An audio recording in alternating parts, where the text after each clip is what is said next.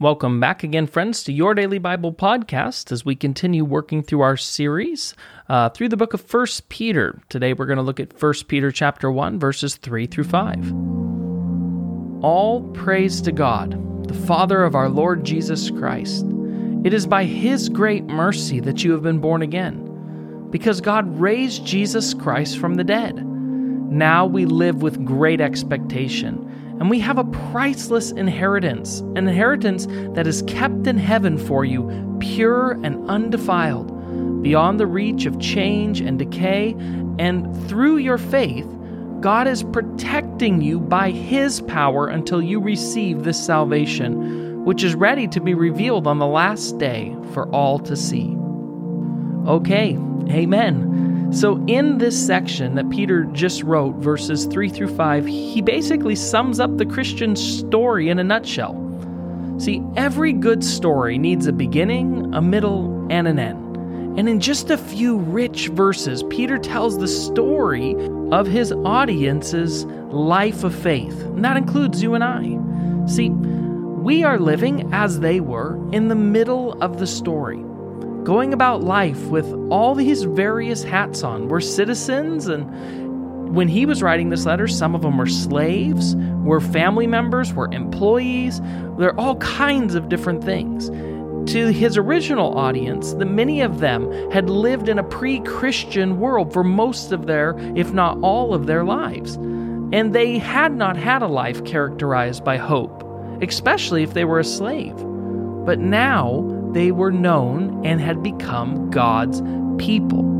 And every situation, every task, every person, every setback that they now face can be viewed through an entirely different lens, entirely different glasses. And this new lens is this lens called living hope. See, this living hope has a beginning. The resurrection of Jesus Christ from the dead is the beginning of our hope. The hope that Christians have is not just some kind of wishful thinking. No, see, it springs from an empty tomb, a literal tomb that once held the body of our crucified Lord and Savior Jesus Christ. That tomb that once was filled, but only for 3 days, is now an empty tomb. When Jesus rose from the dead, He dealt death a fatal blow. And it really did happen. And if God has raised Christ Jesus from the dead, what can't He do? If God is able to raise Jesus Christ from the dead, then He's also able to breathe new life into us. See, God's great, big, wonderful story has a powerful beginning, has a hope-filled middle that we are currently living in, and the end of the story is even more wonderful.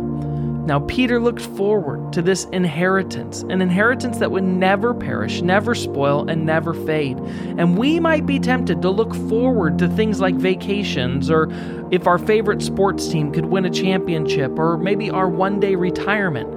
But all of those things can be ruined by a canceled flight, an injured player, or a crash in the stock market. As the pandemic began, we found out all too well that things that we had placed our hope in, our hope was misplaced. But what God has in store for us, He keeps safe for us in heaven.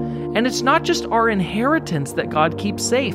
Peter tells us He keeps us safe too, that we are shielded by God's power until He finishes the job, until the coming salvation is ready to be revealed in the end time. See, the gospel, the good news, is not private. It's not a part-time, and it's not a set of religious beliefs.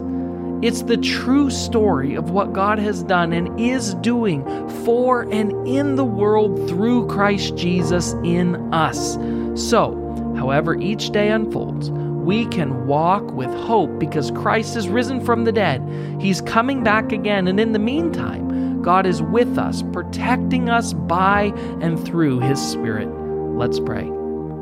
God, I thank You right now today that Your gospel's not just good news about what You used to do, and it's not just good news about what You're going to do again in the future. It is good news for every situation and every moment of our life today. You're so good to us, and you care for us so well, and you protect us, and you provide for us. And God, it is our choice today to turn towards you and say thank you, to worship you, to praise you, and to lift you up. In Jesus' name, amen.